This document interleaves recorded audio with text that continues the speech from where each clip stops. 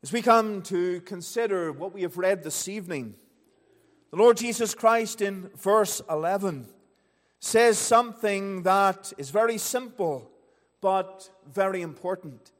He that hath an ear, let him hear what the Spirit saith unto the churches. The Lord Jesus Christ has come to John. He has a message for each of 7 churches.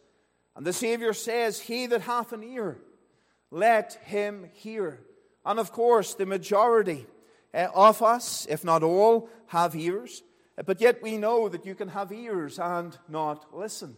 Those who are parents know your children have ears. But do they use their ears? Sometimes they do not. And my parents would say the same of me. I have ears, but they don't always work because they work well nowadays, but when I was a child, they didn't always work. And here the Savior is saying, he that hath an ear, let him hear. There's something important to be said. There's a great message here for the church, and those that have ears must use those ears. They must listen, and they must take heed of what the Savior is saying. And of course, that is true, whether it is in these letters, in the book of Revelation, or throughout all of Scripture, the Lord is speaking. And we need to give an ear, and we need to listen, and to obey. And of course, when it comes to hearing, we can hear, we can listen to what is being said, but we also have to obey or hearken or act upon what is being said.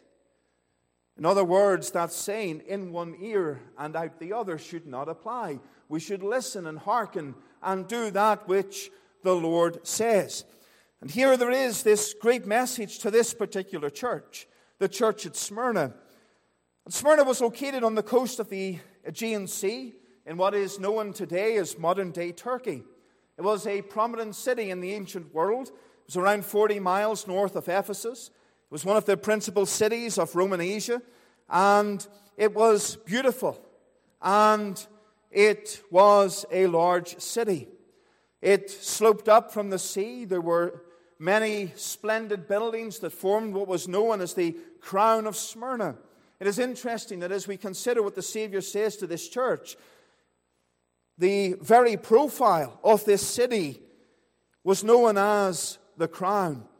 And the Savior speaks about that crown of life. It is reputed to have been the birthplace of Homer, who wrote the Odyssey. It was a city that had ties to Rome. Its allegiance was unquestioned.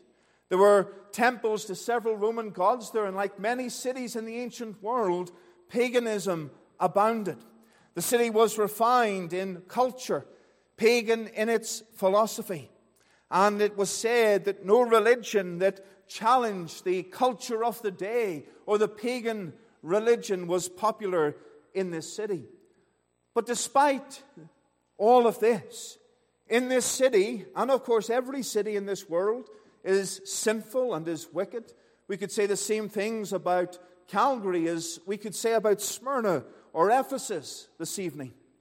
But in this city was a Christian church. We do not have the record in Scripture as to its formation, but in Acts chapter 19, verse 10, we read these words. The preaching of the gospel is in view, and this continued by the space of 2 years, so that all they which dwelt in Asia heard the word of the Lord Jesus, both Jews and Greeks. And there's an implication there that this church in Smyrna perhaps grew out of the witness that was found in the city of Ephesus as the word of God spread around that area.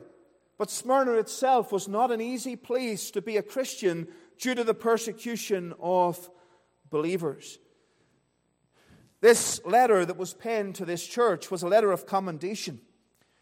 The Lord Jesus wrote 7 letters to these churches, and there are criticisms, especially Ephesus. Ephesus was praised for its works and its labor and its patience and laboring for the name of Christ and not fainting and standing strong and working hard in that labor.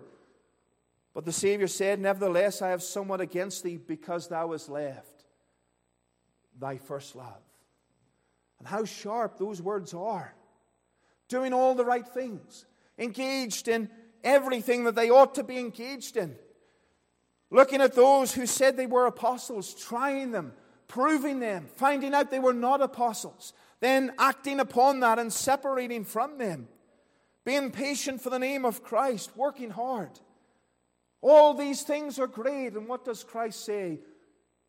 Your love for me is not what it ought to be. In fact, it is lessened, it is weakened.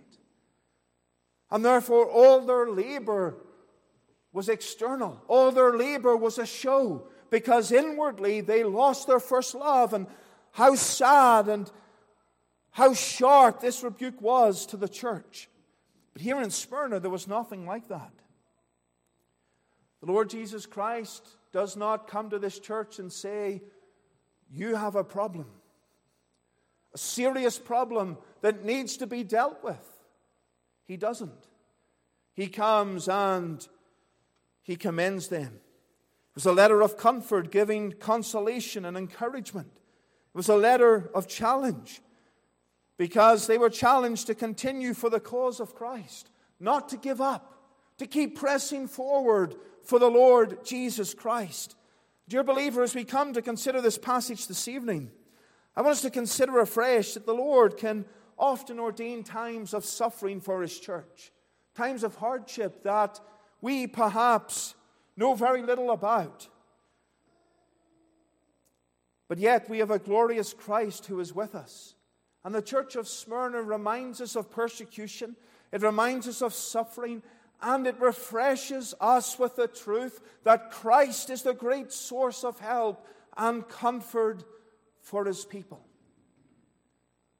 And as we come to this church this evening, if there's nothing else that you take away with you, take this away, that tonight this church reminds you that in the difficult times in life, personally and as the church of Christ collectively, Christ Himself is your great source of help and comfort. And so I want us to consider this evening Smyrna, a blessed persecuted church. A blessed persecuted church.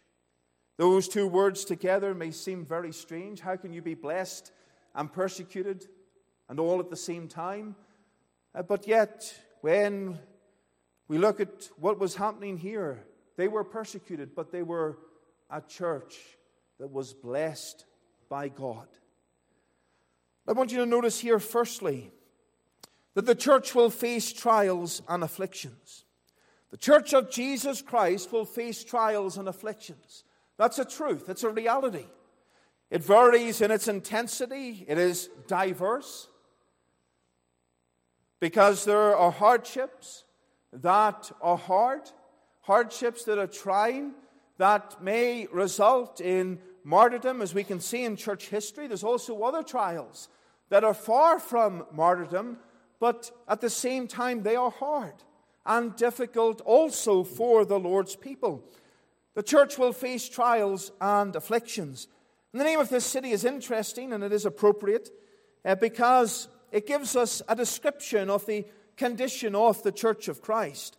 The name of this city in the original Greek is used in the Greek translation of the Old Testament. So the Old Testament, written in Hebrew, was at one point translated into Greek, called the Septuagint, and the Hebrew word for myrrh was used to name this particular city. Or the Hebrew word the Greek word in the Septuagint was used. And myrrh was one of the city's exports. The wise men came to the Savior. They brought 3 gifts. One of them was myrrh. And when the bark of that tree was crushed, it created a sweet-smelling aroma. And as these believers, and this is the thought here, as these believers were crushed by the world, there was this sweet aroma of their testimony to the Lord Jesus Christ. The word means bitterness. And the life of a Christian in Smyrna was that of bitter affliction, yet there was this sweet aroma because of the Savior. And to get that perfume, that fragrance, there had to be a crushing. And when we think of the church of Christ, when it suffers, when it's persecuted, when it's crushed, is there not that sweet-smelling aroma of the Savior? So not that love that we can see for Christ in these things? James Ramsey was a contemporary of the theologian Charles Hodge, and he said, of all these 7 churches, no one stands higher in the estimation of her Lord than this. Yet in outward estate she was the worst of them all. This church did not do anything the Savior rebukes. We've mentioned that.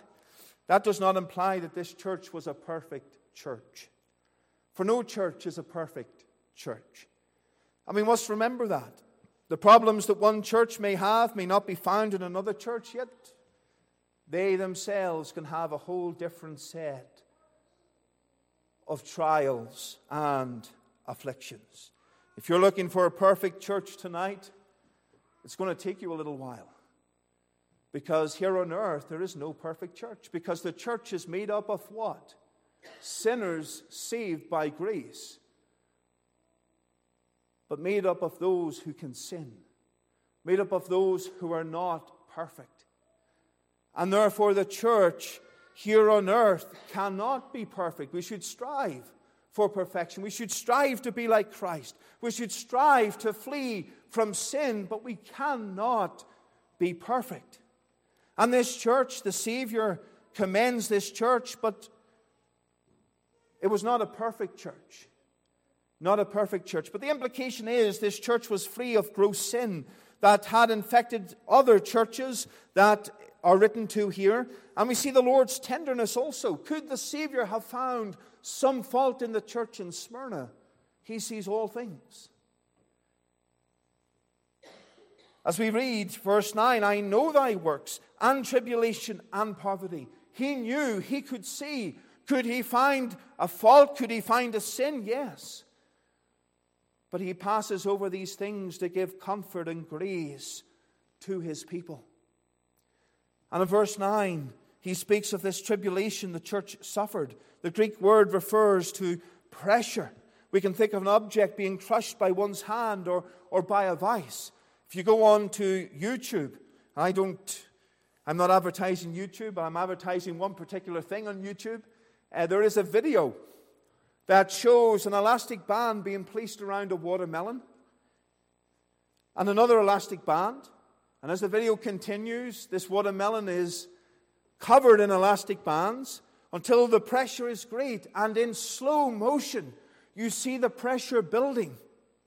And you see that watermelon explode. And the aim of this world and the aim of Satan himself is to do that very same thing to the church of Jesus Christ, to put pressure upon it, pressure from different things. And as that pressure builds up and builds up, whether it's in the life of the believer or in the church itself, that pressure is building and building and building.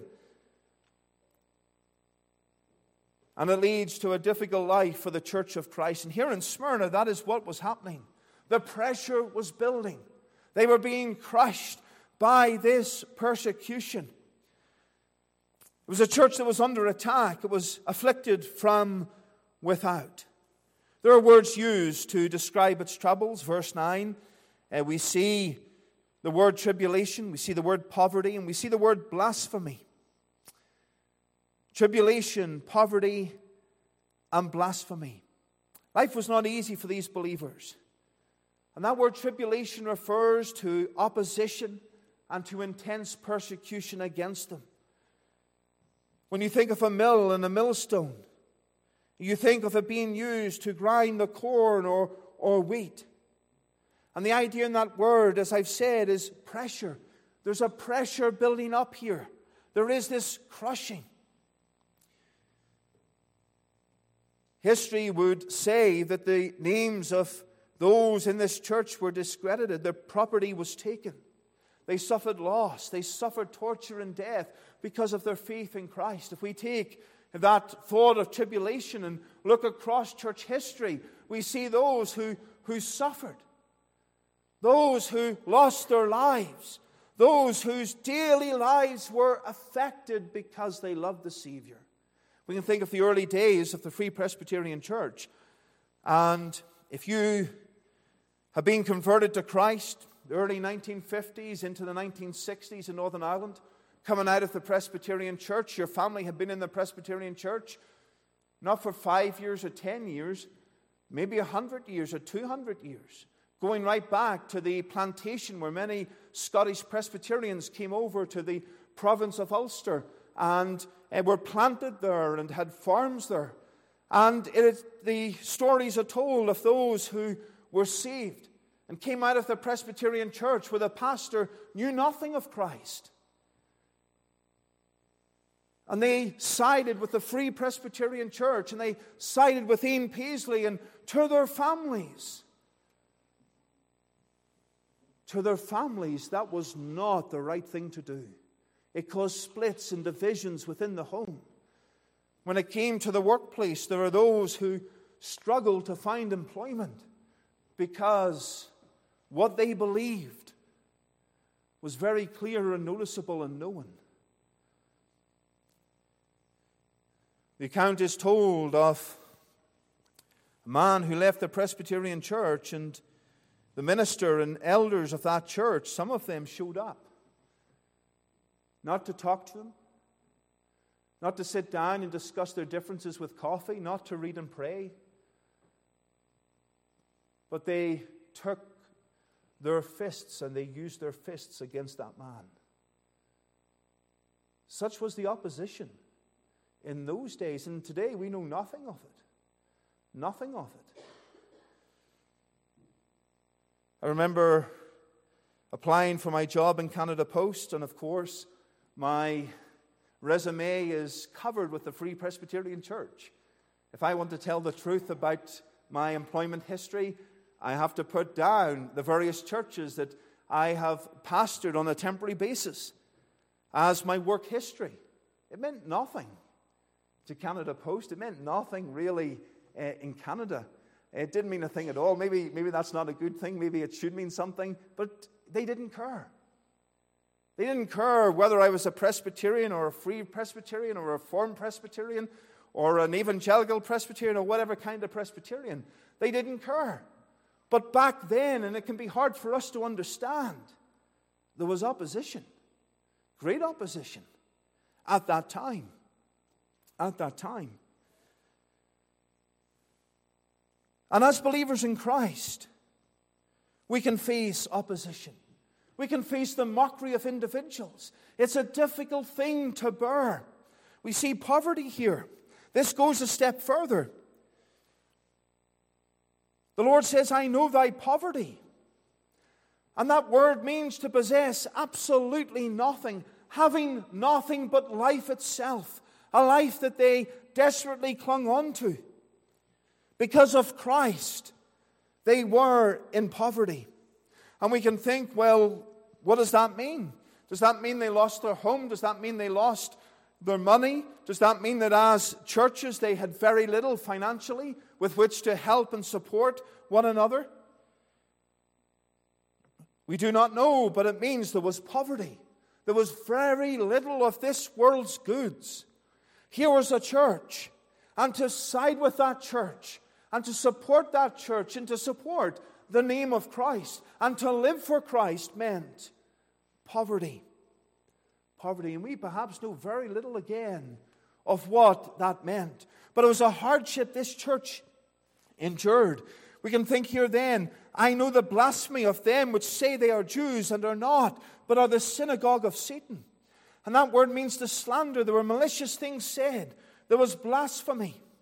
It is said that there were those that gossiped and slandered and used malicious words, saying things that were against reality. Saying things that were against reality.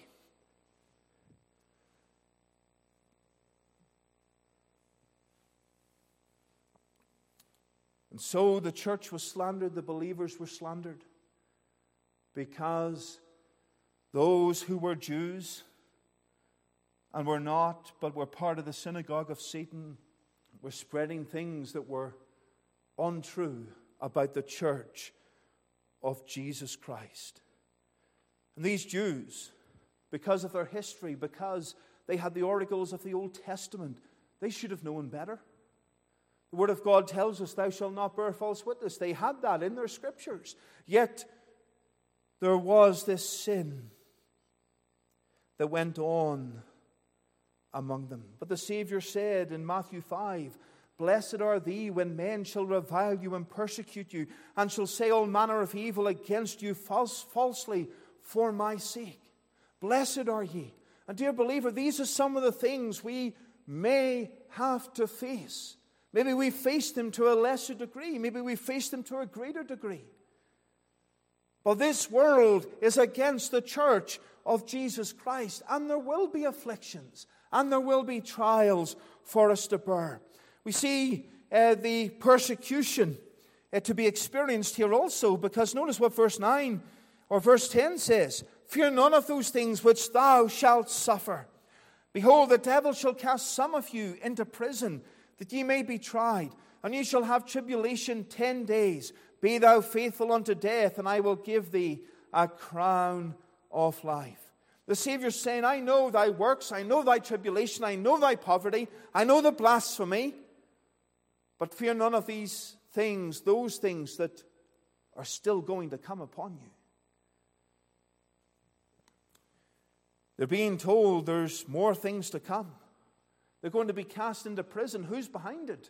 Satan himself. The devil is in view. The devil is the great source of this persecution. The evil one. And therefore they were in prison not necessarily because of themselves, but for the cause of their Savior, the Lord Jesus Christ. It is said of Polycarp, who was associated with the church in Smyrna here, that he was seized one day. It was demanded that he would recant. He was brought into the arena. He was given the choice. He could curse Christ, make a sacrifice to Caesar as a god, or face his death. Death. Or curse God and sacrifice to Caesar. And he said, 86 years have I served Christ, and he has never done me wrong. How can I blaspheme my King who saved me? And immediately he was taken and he was killed. He was one among many. One among many. You shall have tribulation 10 days, the Savior said. Some would say, well, there were 10 separate persecutions under the emperor. Sometimes we speak about someone's days as years. There's different views on what this shall be, but there's another perspective here that is comforting to the church of Christ. Tribulation 10 days. When we think about that, what does that mean? The persecution is but for a short time. It's limited. One day it will end. One day it will stop. It is 10 days. And the Lord is saying here that relatively there's a small period of time. There is a period of time that will come to an end. This persecution is not for ever and ever and ever. It has a commencement and it will have an end. And dear believers, is there not encouragement here that the persecutions and the trials that we face for Christ, they are not eternal. They last for a season, for a short period of time. One commentator said, though 10 is symbolic here, it specifically indicates to the Smyrna church that her suffering is limited. Satan is on a leash and is allowed to attack the church only so far or so long as it pleases God. It is limited. And our own trials, our own tribulations, our own sorrows, are they not like that? There's a limit placed upon them. They may go on for years, but there is a limit placed upon them. The apostle said in 2 Corinthians 4, for our light affliction, which is but for a moment, worketh for us a far more exceeding and eternal weight of glory, while we look not at the things which are seen, but at the things which are not seen. For the things which are seen are temporal, but the things which are not seen are eternal. And Paul here was looking at trials and said, compared to glory and compared to Christ, these things are only light. The word glory there speaks of a heavy weight and valuable, the glory of God, and compared with each other, the trials of life are light in comparison. And yes, we may feel they are heavy. We may feel they are bearing down upon us.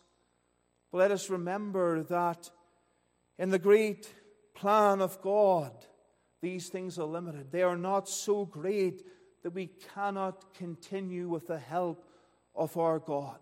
It is an affliction that lasts but for a moment. That is what Christ is telling this church. It will be hard, it will be difficult, but it's only for a moment. It's only for a moment. Be faithful. Be faithful. When Christ is sovereign, He knew. By nature, we are not fond of sovereignty.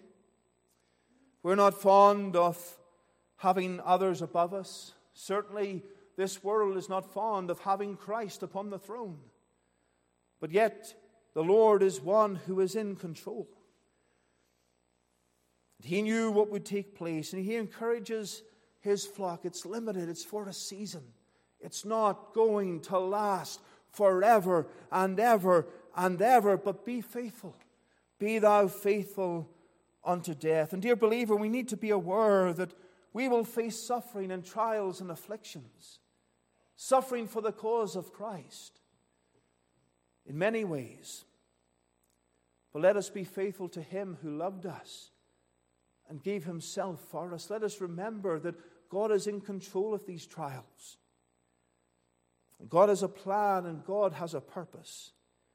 But notice here, secondly, the church has a divine treasure. The church has a divine treasure. There was poverty. Verse 9, I know thy poverty, but thou art rich.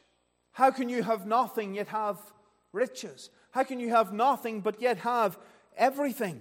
And despite this poverty, being stripped bare of everything that belonged to them, the Lord says they are rich. And how does the Lord say that? How can He say that? How can He say that? When we think of the church to Laodicea, this is a church that had many riches. Many riches. A church, however, that had problems and difficulties. A church that spiritually had very little. But yet the church here in Smyrna had nothing but was rich. You see, the church at Laodicea, the Lord said to them, verse 15, I know thy works. Verse 15 of chapter 3, I know thy works, that thou art neither cold nor hot. I would thou were cold or hot. So then, because thou art lukewarm, and neither cold nor hot, I will spew thee out of my mouth. Because thou sayest, I am rich, and increase with goods, and have need of nothing, and knowest not that thou art wretched and miserable and poor and blind and naked. I counsel thee to buy of me gold tried in the fire, that thou mayest be rich, and white raiment, that thou mayest be clothed, and that the shame of thy nakedness do not appear, and anoint thine eyes with eye salve, that thou mayest see. And the Lord is saying to this church, you're rich. You have all these riches. You've said that yourself. But yet, those riches that truly matter, you do not have. You're poor. You're needy. You're naked. You have none of these things. None of the things that matter. He says, come and buy gold from me that's tried in the fire. And what did the church at Smyrna do? They bought that gold tried in the fire. They had nothing physically, temporally. They were enduring persecution and hardship. If you were living in that city as a Christian, well, would it not make sense to get out and to leave and to go somewhere else? They were poor in poverty, but because of Christ they were rich. And dear believer, we need to understand that ourselves. Though we may have little in this world, though we may have nothing in this world, though we may have riches in this world, potentially, we need the riches of Christ. They're far greater than all the riches in this world. This was not a carnal, temporal, or material richness. It was spiritual. And there's only one thing a man can take out of this world that he didn't bring into it. Christ. Christ.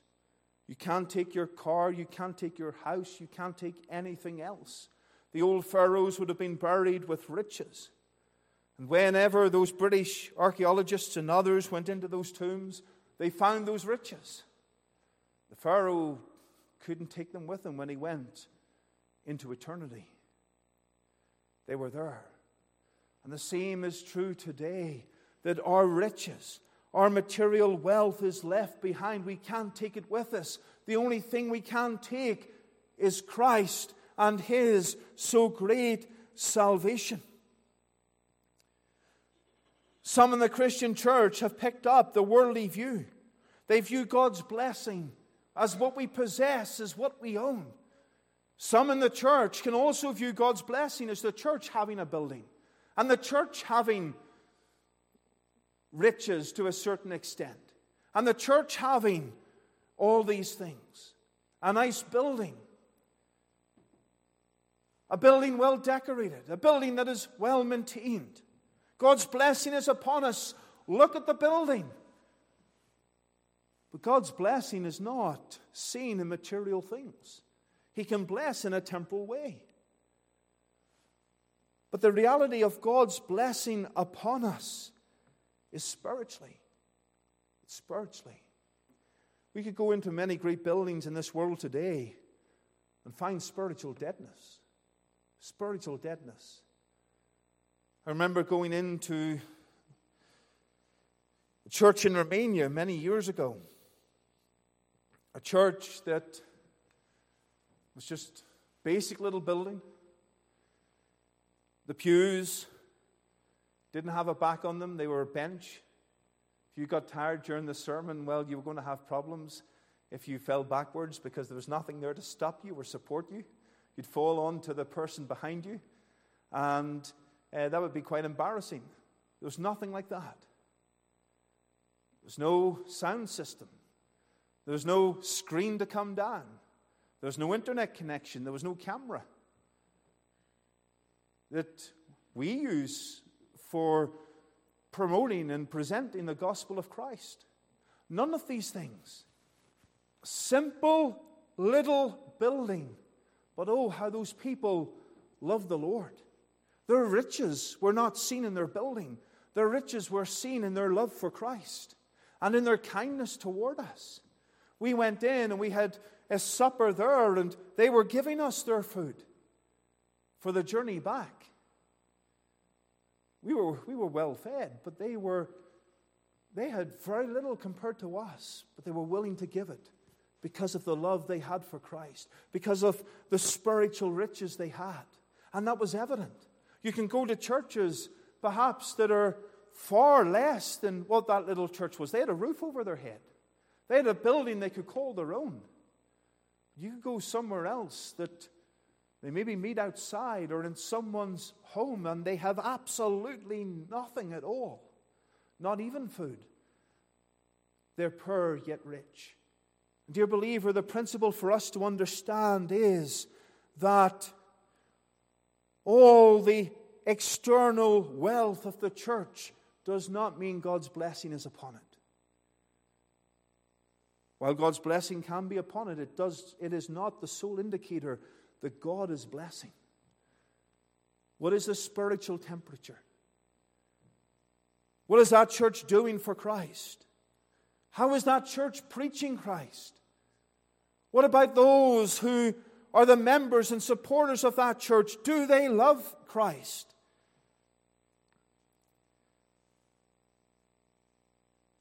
In life, we can have poverty, but there are riches in Christ. Paul spoke about the unsearchable riches of Christ. And how could this church be classed as rich? Because of Christ, the one who is unchangeable, the one who is eternal, the one who is victorious, the one who is all-knowing, the one who is the sovereign, the one who is their Savior. They had salvation. They had all the riches of eternity because of Christ. Oh, this world, while we have to live in this world, ultimately this world does not matter. It is Christ that matters. And this church in Smyrna had a better set of values. They contemplated heaven. They were poor, but they were rich. The Apostle Paul said to the church at Colossae, if ye then be risen with Christ, seek those things which are above, where Christ sitteth on the right hand of God. Set your affection on things above, not on things in the earth. For ye are dead, and your life is hid with Christ in God. What did the Savior say? Seek ye first the kingdom of God. And yes, we have to work. Yes, we have to labor. Yes, we have to provide for our families. Yes, we have to provide for the work of God financially. But let us not make finance and wealth our motivation in life. Let us make Christ and His Word our motivation. Because He first loved us.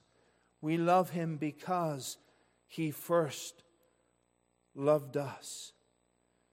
Oh, they were committed to living for Christ. That persecution could have ended, it could have eased, if they had forsaken the Savior. They calculated for heaven also. Matthew 6 reminds us, lay not up for yourselves treasures upon earth, where moth and dust doth corrupt, and where thieves break through and steal. But lay up for yourselves treasures in heaven, where neither moth nor rust doth corrupt, and where thieves do not break through nor steal. For where your treasure is, there your heart will be also. Dear believer, where is your heart tonight? Is it truly on Christ? Where your treasure is, there your heart will be. Do you love Christ this evening? When we think of this church that was persecuted for Christ and they were faithful to Him, if persecution came upon you, how would you react? Who is this Christ? You think I belong to this church? You think I love this Savior? No. You deny the Savior. You betray Christ. Many have. Many have. Where does your heart lie tonight? Dear unsaved person, when you think of the Savior and His work upon Calvary, where's your treasure? Is it in this world? A treasure that moth and rust doth corrupt, and thieves can break through and steal? Or is your treasure with Christ, knowing your eternal salvation? Or when we think of this, when we think of this world and we focus upon Christ, we focus upon our Savior, oh, how it helps us when it comes to suffering for Christ. If He is everything to us, is it not easier to suffer for Him? If our possessions are everything to us and we lose them or they get destroyed because of our faith in Christ, then how will we approach the Savior? Will we deny Him? Will we deny our faith? While goods in this world have their place and they have their importance, Christ should come above it all, because we have a divine treasure. Do you treasure Christ? Do you love the Savior? The great answer to persecution, the reason this church was a blessed, persecuted church, is because of Christ. They knew Him, they loved Him. And then finally, the church is assured of a glorious triumph. The church is assured of a glorious triumph. Verse 10 tells us, I will give thee a crown of life. They were to be faithful. And Christ encouraged them, and oh, how it would have meant much to the church at Smyrna. Christ knew their suffering. Christ saw their suffering. And He's now encouraging them to not fear and to hold on to the end and to go forward for God. They didn't know what the future would hold, but Christ was encouraging them, and He knew what would befall them. And there's this encouragement to be faithful. We see that in verse 10.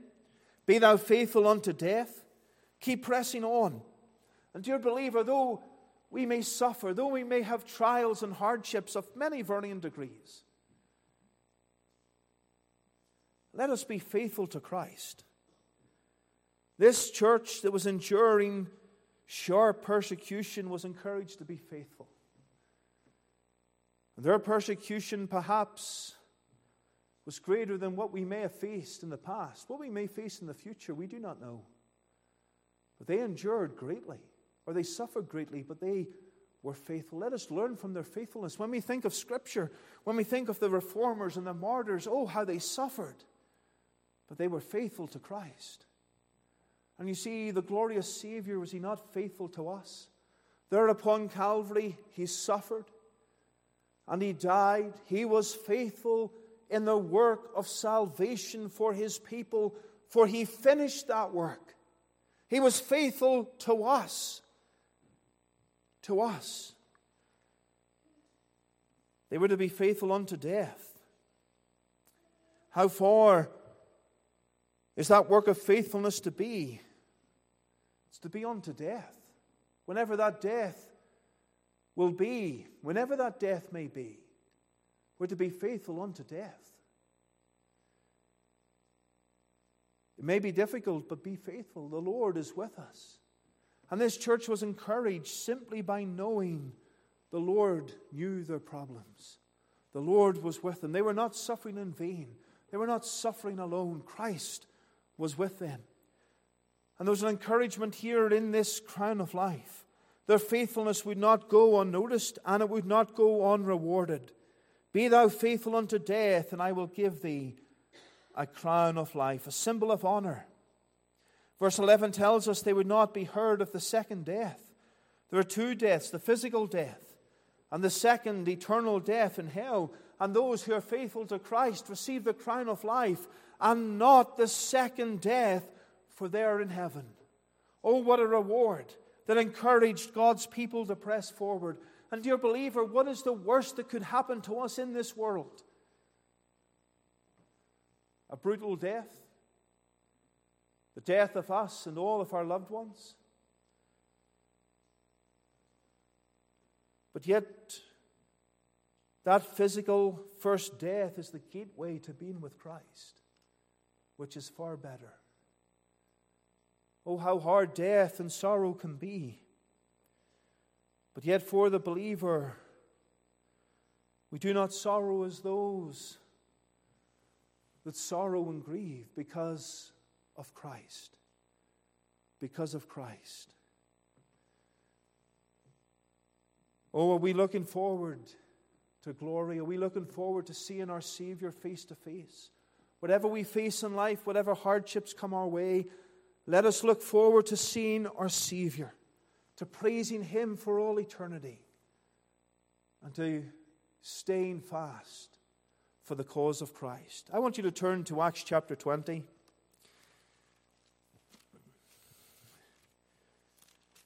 Acts chapter 20. I pastored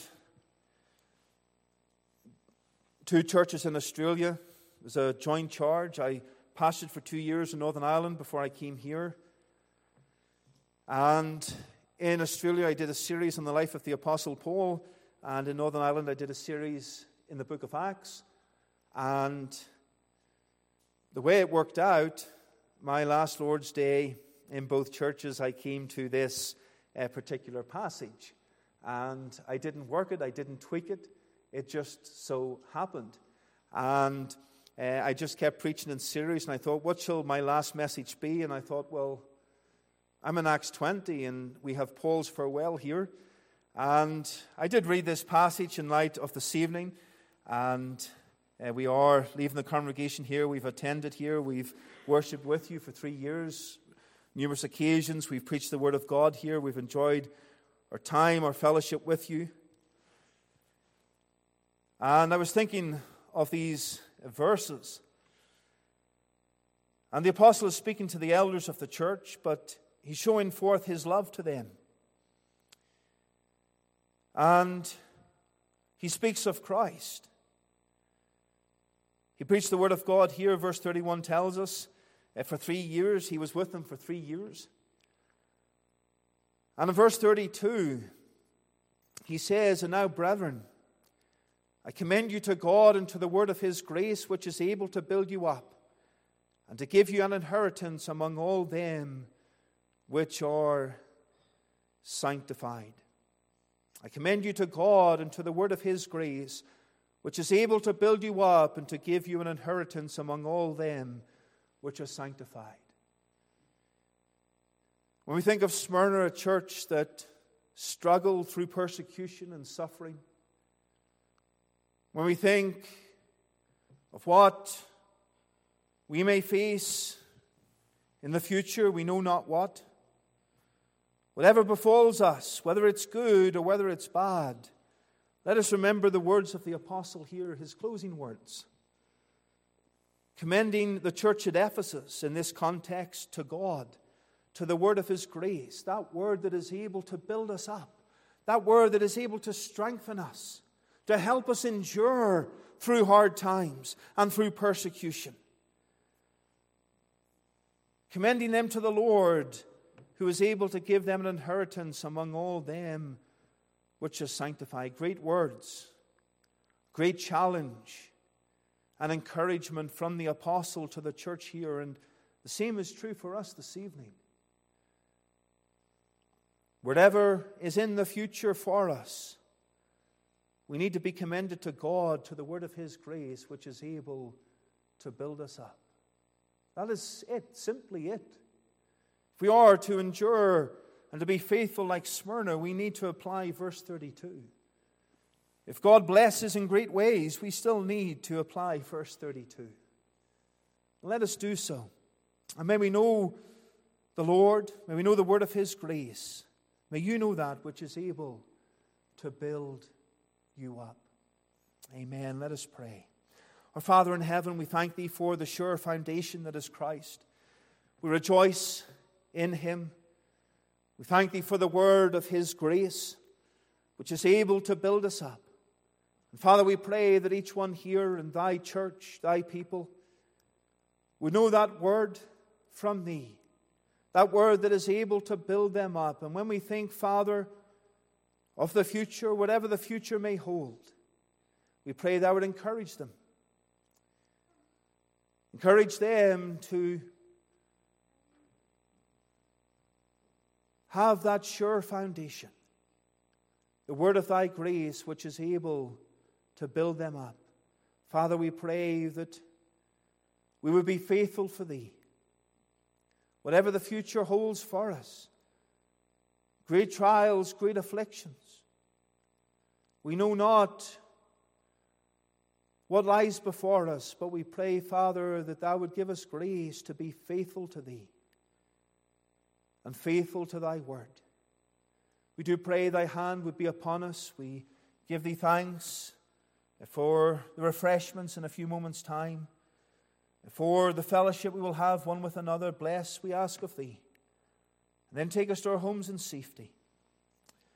May the love of God our Father, the grace of our Lord Jesus Christ, and the fellowship of God the Holy Spirit rest, remain, and abide with us, both now and forevermore. Amen.